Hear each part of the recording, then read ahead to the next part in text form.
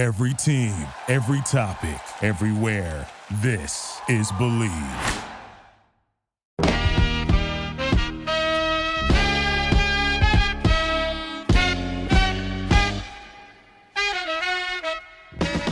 Hey everyone, welcome to the Heart Over Hype podcast. I'm your host, Dr. Shamar Charles.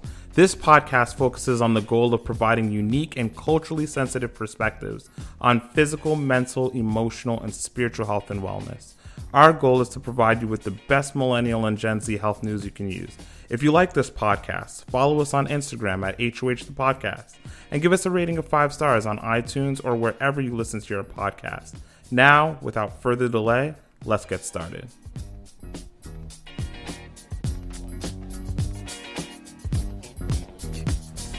Hey y'all, welcome to another episode of the Heart Over Hype podcast, your one-stop shop for millennial and Gen Z health news you can use. My name is Dr. Shamar Charles, and today I have with me a very special guest, music journalist, cultural critic, and DJ, Kiana Fitzgerald. Kiana is a Texas native making major moves in the world of music and journalism. Her work can be found everywhere, including Rolling Stone, NPR, Vibe Magazine, Billboard, Paper Magazine, and Texas Monthly, just to name a few. But more importantly, she's all the way awesome and will give us some firsthand insight into the world of mental health as a bipolar schizophrenic, but let's not forget, uber successful music journalist. Thanks for joining us, Kiana. Thank you for having me. So just a little background, I came across Kiana's story reading a publication called AWOL. She penned an article titled 10 Career Lessons from a Bipolar Schizophrenic Music Journalist. By the way, I suggest that you all read it. It's absolutely fascinating. Not only did you so pointedly destigmatize mental illness, but you owned your truth in the most powerful of ways by sparing us no details and sharing with the world your completely unadulterated version of your story, of your truth. It's a really powerful perspective that we don't often get to see, but there's no sense in hearing from me. I'll let you tell your story. So I'll kind of start with that AWOL piece. That came about when I was hospitalized for the third time since I had my first episode in 2016. And I was initially diagnosed as bipolar, and then I started to get into some other territories, and the people at the certain clinic that I was in were like, okay, there is some paranoid schizophrenia happening here. And I was just like kind of roaring about just, doing whatever people do whenever they have manic episodes. And I ended up breaking a toilet, just like completely shattered the toilet, and it just crumbled to the ground. And at that point, that's when they couldn't handle me in that certain facility anymore. So they transported me to a hospital in Austin. And I'm based in Texas, so that's kind of where I am now and how I'm dealing with my current condition. But my story stretches back, as I said, to 2016, where I was living in New York City, and I was freelancing for the first time, and I was in love, and I was very stressed out because I felt like I was falling out of love while also having to move out of my apartment, while also having to juggle bills and rent. So I was just incredibly stressed, and I know that stress is a major trigger for me for my episodes, and that launched me into a whirlwind of just manic thoughts and everything that comes with, bipolar, the grandiose delusions, the feeling like you're spiritually connected to something, feeling like just essentially everything that is that you could Google on, bipolar disorder. That's kind of what was happening with me. It was everything on that list. So ever since then, I've kind of been trying to manage my life and trying to make sure that I'm taking care of myself as best as I can. I don't always do that successfully, but when I do, I want to reach out and help people like I did with this AWOL piece, in which I listed some of the lessons that I had learned. That's fascinating. How do you manage your two diagnoses, your bipolar type 1 and your schizophrenia, as a double diagnosis? Yeah, and I want to clarify. So since that diagnosis, I was hospitalized again last October for a psychosis episode combined with my bipolar disorder. And the psychiatrist that I spoke with said that she didn't think that I was schizophrenic. She just thought that I was bipolar with psychosis. So I kind of carry both of those flags just because it doesn't harm me any. If anything, it helps me to kind of help other people to break out of their shells. But for me, I manage my diagnoses with medication first and foremost. I'm not ashamed to say it, I take Abilify and lithium every single day, and it helps to stabilize me, and it helps me to keep my mood in order. And I also have a therapy session every week, and I check in with my psychiatrist every other month just to make sure my meds are okay. And yeah, I've been stable for the past 8 months, which is way better than last year, which is when I had 2 episodes within a 6-month span. So I'm doing much better, and I'm learning how to just take it day by day. When you're having an episode, what are you experiencing? What does it feel like? Like, could you walk us through maybe the worst experience you ever had and what that looked like to you from your perspective? Ooh. So the worst episode that I had, I think it's a toss-up between my first one and my most recent one. So my first episode was, nobody saw it coming. Nobody knew what was going to happen. It was just kind of like, what's going on with Kiana? Like, she's talking about God a lot. She's talking about biblical things, and she's talking about her spirituality. And, she doesn't sound like herself. So it started out like that, and then it just kind of became this bigger thing where I felt like I was a savior sent to like save the world. And by that, I mean, I was racing against time, trying to like connect with the person that I was dating at the time so we could save people. I was knocking on doors. I was trying to walk through walls. It was, I just wasn't present on earth.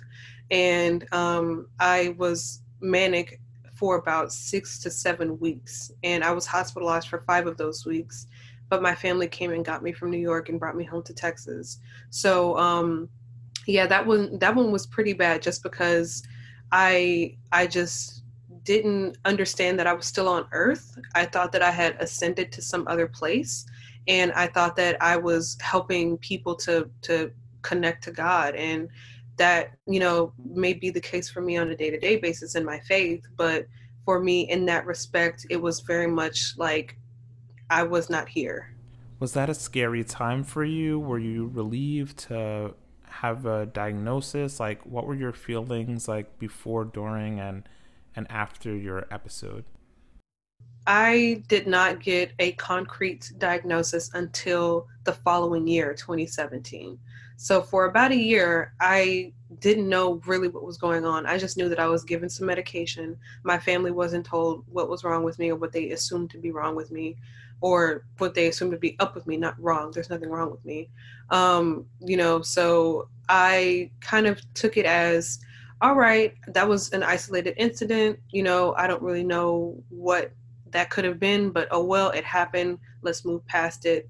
And I stopped taking the meds that they had given me because, as a family, my family has a history of like just miseducation around medication, I would say. So I was just kind of like, I don't need them. And then the following year, around the same time, October, as the first episode, which happened in October 2016, in 2017, I had another episode, and that's when I was hospitalized again, and they sat me down and they said, you are bipolar type 1, and you need to take this medication. So once I hit that point, that's when it was like, oh, okay, like now I understand what's going on. So when you were having your manic episode, were you aware of the actual episode? Were you engaging in any destructive behavior, or do you kind of black out and then become more aware of what has happened after the fact? That's a great question. So sometimes, and especially in the beginning, I would say I wasn't aware of the things that I was doing and how it was affecting the people around me. And by that, I mean, I would like hop on Twitter and just like say a bunch of random stuff. And people would be like, what's Kiana talking about? So it was destructive in the sense that I was damaging my credibility as a journalist, as a person that people see as quote unquote stable. It was just kind of a situation in which I was destroying my own reputation. And thankfully, I came out of that and explained, and I'll kind of backtrack a little bit. When I had my first episode, I went missing, quote unquote, for 36 hours.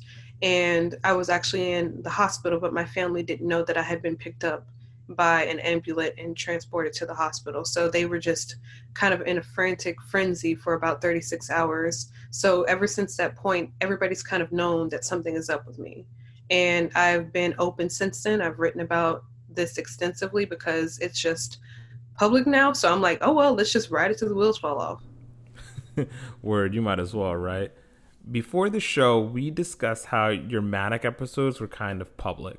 People saw the erratic behavior in person and on Twitter, but a lot of the work to get your life back on track has been done behind the scenes. And you acknowledge that sources of social support and space have been so important in dealing with your mental illness. But I think about people like Kanye who don't seem to have that luxury, despite having all the money in the world, more money than we could ever imagine. From my bird's eye view, it seems like they shove a camera in his face every time he exhibits erratic behavior or acts in a way that's unfamiliar to us. Then we hypothesize that he's either off his meds or having a manic episode, which he may be. That very well might be the case, but we may also be feeding into stigma. As a music journalist, what are your thoughts on how Kanye has been treated in the media, and have you ever dealt with stigma in your own life?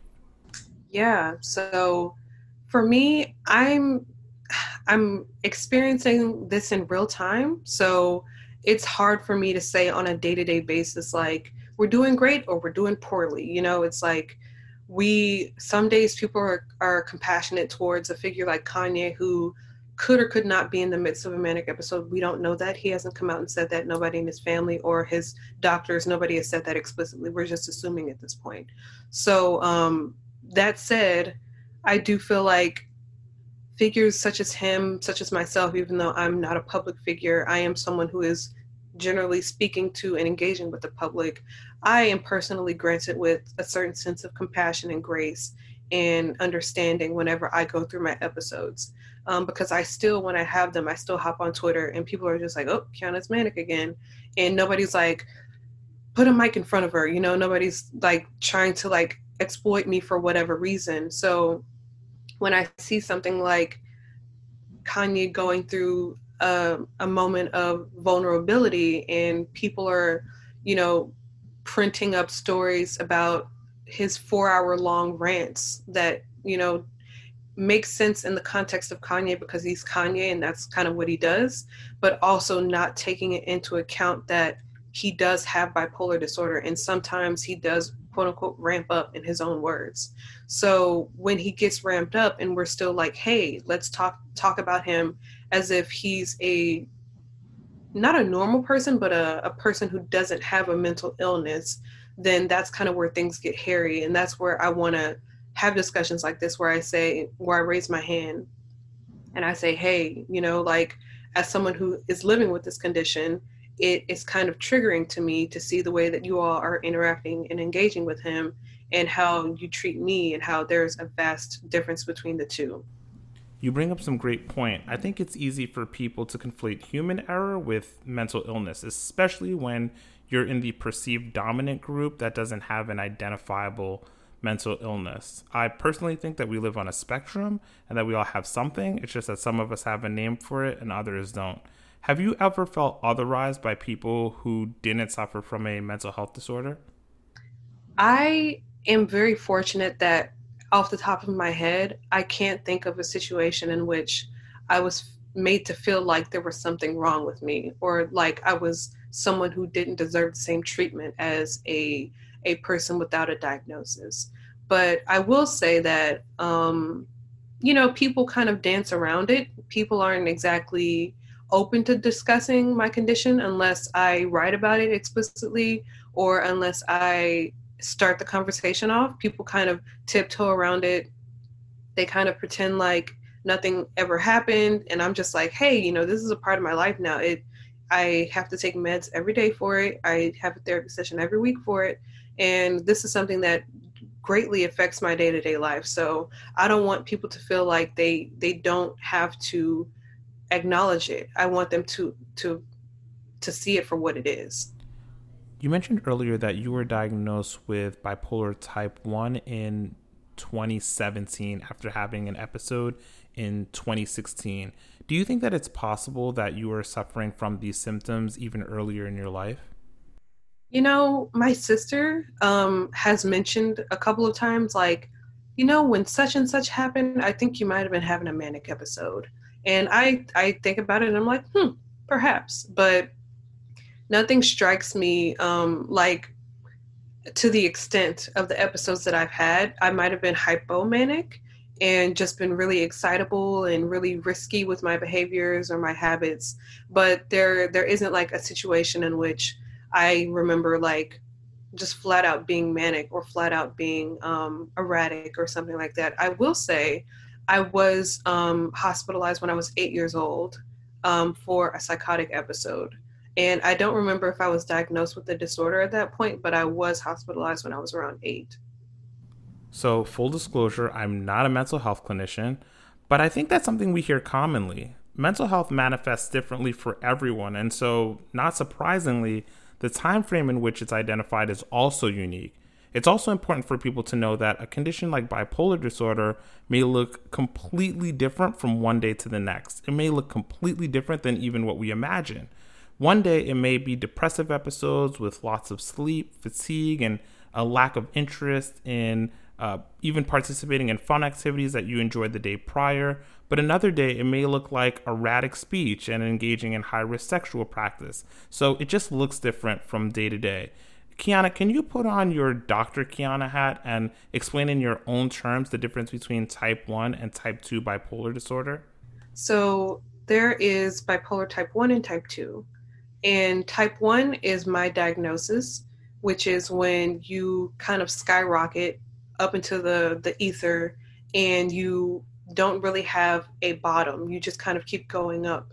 That's the heights of the grandiosity, the super, super up there mania where people can't really tell you what to do. You feel like you're your own person, you're your own entity, and you are here for a reason that is beyond what any human being could acknowledge. So that's the very extreme end of mania, and that's for type 1. For type 2, you can be hypomanic, which is where you can get excitable, you can get erratic, you can not need a lot of sleep. You can make risky decisions, that kind of thing, but you don't go way, way, way up as someone with type 1 does. That really sums it up. You may have a future career in medicine after your career in journalism. I mean it. I think anyone listening to this can't help but be inspired. They can't help but be moved. But in the spirit of not authorizing you and not being a hypocrite, we need to have your story become the norm and not the exception. You're just so much more than a diagnosis. So let's segue this interview into something a little bit more fun. You've written for basically every major publication out there. What's your favorite interview? Oh, man. I'm going to cheat a little bit. I'm going to tell you two. So my favorite for personal reasons is this kid from Florida named Rob Banks. It's the silliest rap name, but that's what they do. He has a $sign for the S. So he's just very, very charismatic.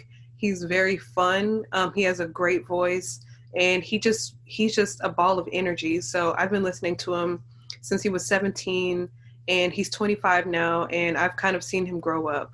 So I was able to interview him when I went to LA earlier this year before COVID happened. I'm very thankful I was able to lock that down. But he's just a very introspective, very smart guy, and I was able to kind of showcase who he is, even though a lot of people may listen to his music and not understand quite what makes him work. So that was one. And then the one that I, have pinned at the top of my Twitter profile is with Megan Thee Stallion. And, this was as of this Saturday, it'll be a year that this interview came out. It was a cover story for Paper Magazine, and it was my first cover story, and she was at her height of heights, and she's still just going up and up and up. But at that time, it was like she was this new hot thing, and everybody wanted to talk to and about and with her. And Paper reached out to me and asked me if I wanted to do an interview with her, and I was like, absolutely. So that one was a very, very big deal for me. I think she's from Texas, right? Yes, she is. I guess like Meg, we have multiple career aspirations. How did you get into journalism? Oh man. Oh, so this like takes me back. But I started out I want to say I was in 10th grade, and I had this assignment, and it was just like writing headlines for sports stories in my journalism class. Or it was like it wasn't even a journalism class, it was like a web class where we were just like writing things. And my teacher, Miss Weber, was like, Kiana, you're really good at headlines, you should consider actually writing a full story. And I was like 15, and I was like, sure, like that sounds cool. And I just kind of like took that little nugget and like ran with it. And the minute I hit undergrad, I knew that I wanted to study journalism. But by the time I graduated, it was like, print journalism is dead. What do we do? What do we do? And I was like, well, going into grad school immediately. And that's when I got my degree in new media and mass communication, learned how to code, learned about social media theory, mass media and society, Latinos' effect on media as well. And I learned a lot in a couple of years. And so immediately after that, I applied for an internship with NPR Music, and I was a digital media intern. And from there, I just kind of ground, whatever. I made my way to staff writer positions for NPR and for Complex Music. And now I'm freelance writing. I've been doing this for a year and a half as of this month.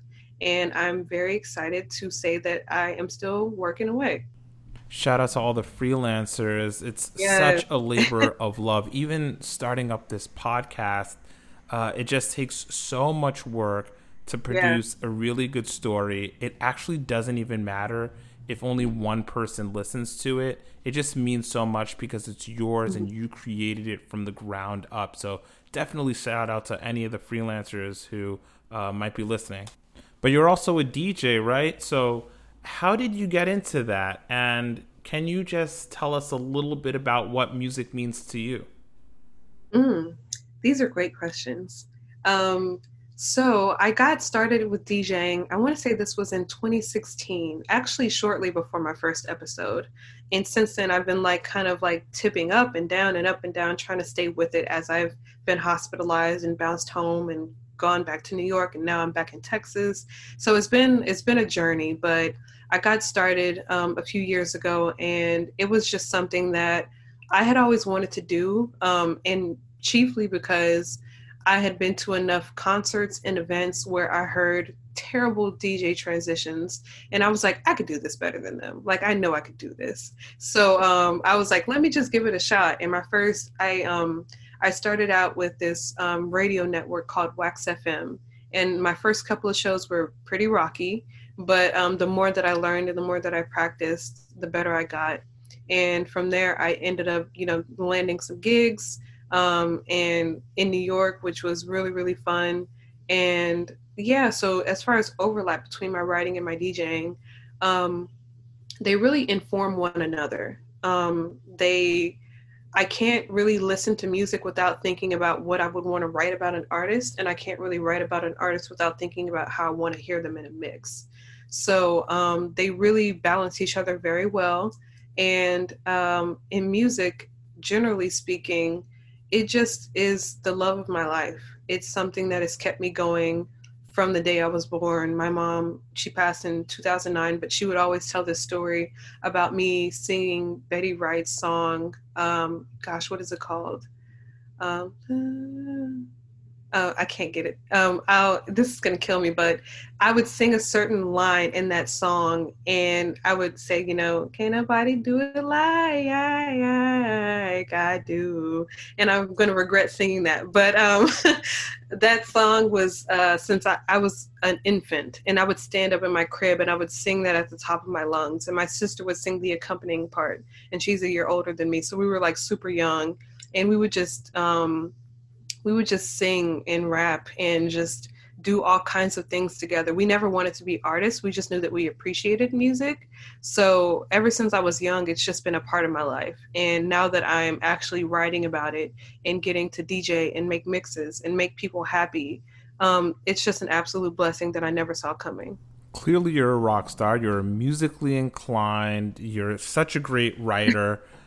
Can you just leave us with some positive words to anyone who's listening who may be a little bit averse to getting professional help if they have a potential mental health disorder, or someone who has been recently diagnosed and it's rocked them and they're shaken to their core? Can you just give them some words of advice? I would say, and this is going to come in everyone's own distinct amount of time, but don't be afraid to lean into the diagnosis.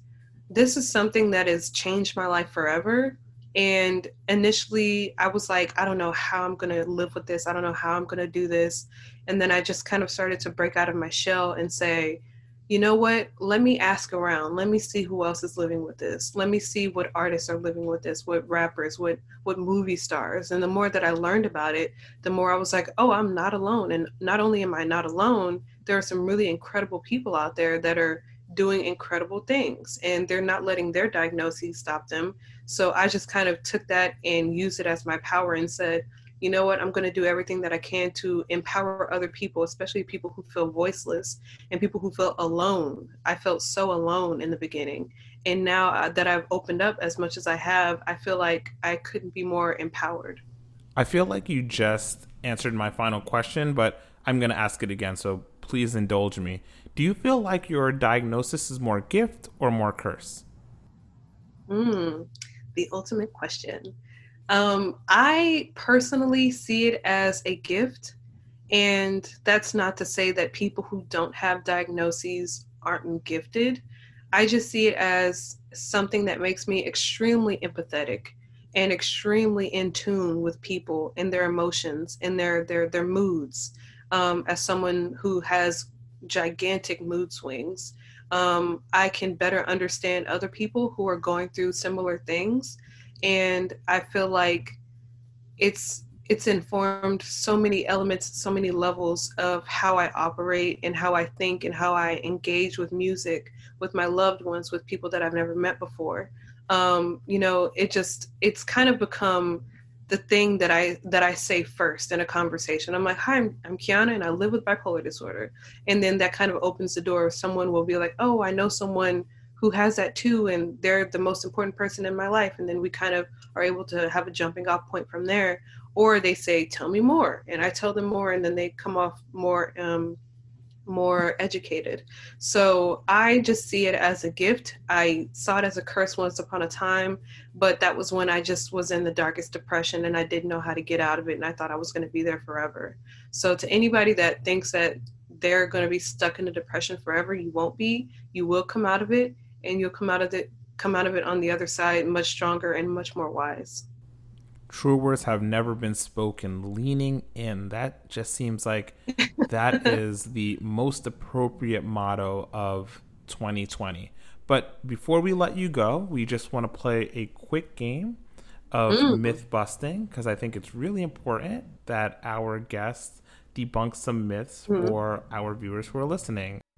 So the way this works is I'm going to basically throw shit against the wall and you debunk it for me. So, number one, anyone who has some type of musical genius also suffers from some mental health illness. Well, okay. So I'm just going to throw Beyonce out there. I don't think Beyonce has a mental illness. I think that, and her sister Solange and Beyonce make music, especially as of late, that is very ethereal, very reflective, and seems like it's tapping into some otherworldly stuff. I don't think that they're mentally ill. I think that there are certain elements of the spectrum of mental illness that anybody, as we were saying before, can kind of fall on. So I don't want to come out and say like, yeah, Beyonce's a genius and she's crazy. But like, I think that there is a little bit of something that every artist taps into that the quote unquote average person might not be accessing. Okay, I hear you. Well said, well said. Number 2, and we're going to get a little bit harder. So, drug, sex, and rock and roll is a term we've all heard of. It seems like some artists, whether by substance use or ramping up in their psyche, as Kanye would put it, attribute their creativity to reaching some alternate state of consciousness. So, my question to you is, do you think taking medication, aka going Kanye, curbs your creativity? Big no. Big old no.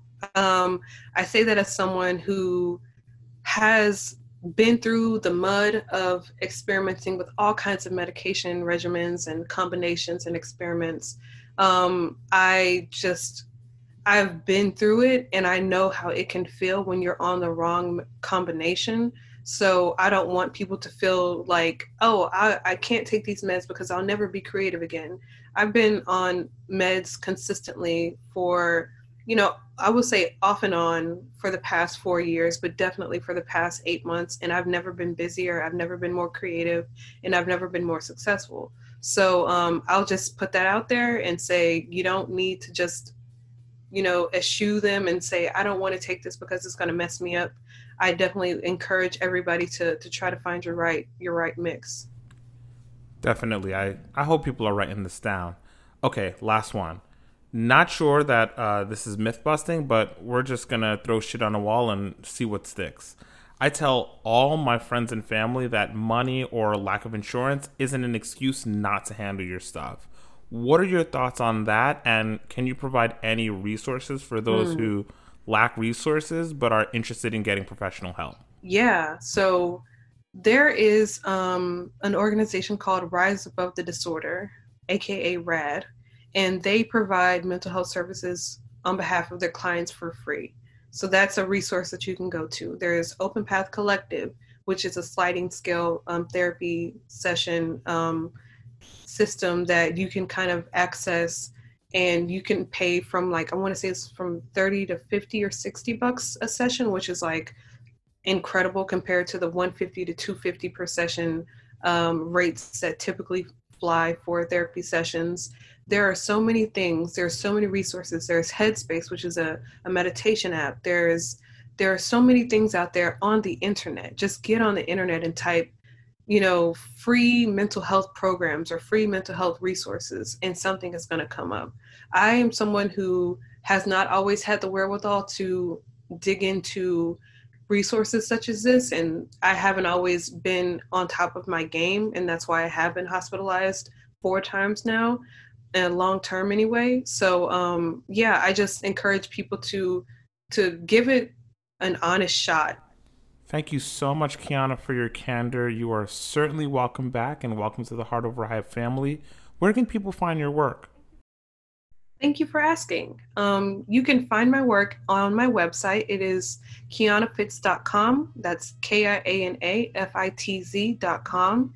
And I also have a Patreon, which is where I'm writing new exclusive content, and that's patreon.com/KianaFitz. Thank you again, Kiana. Please, everyone, like and share her material. It's certainly powerful and definitely fascinating. If you like this episode, please give us a rating of 5 stars wherever you listen to your podcast. And please follow us on Instagram at HOH the podcast. Thank you so much, and I can't wait to have another conversation with y'all. See you next week.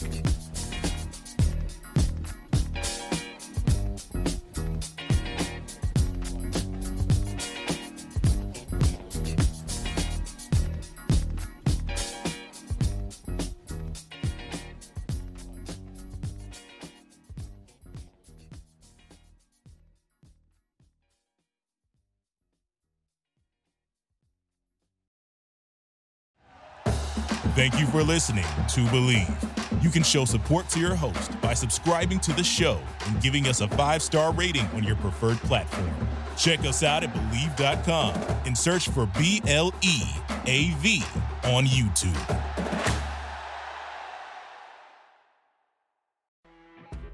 You know when you're listening to a true crime story that has an unbelievable plot twist that makes you stop in your tracks?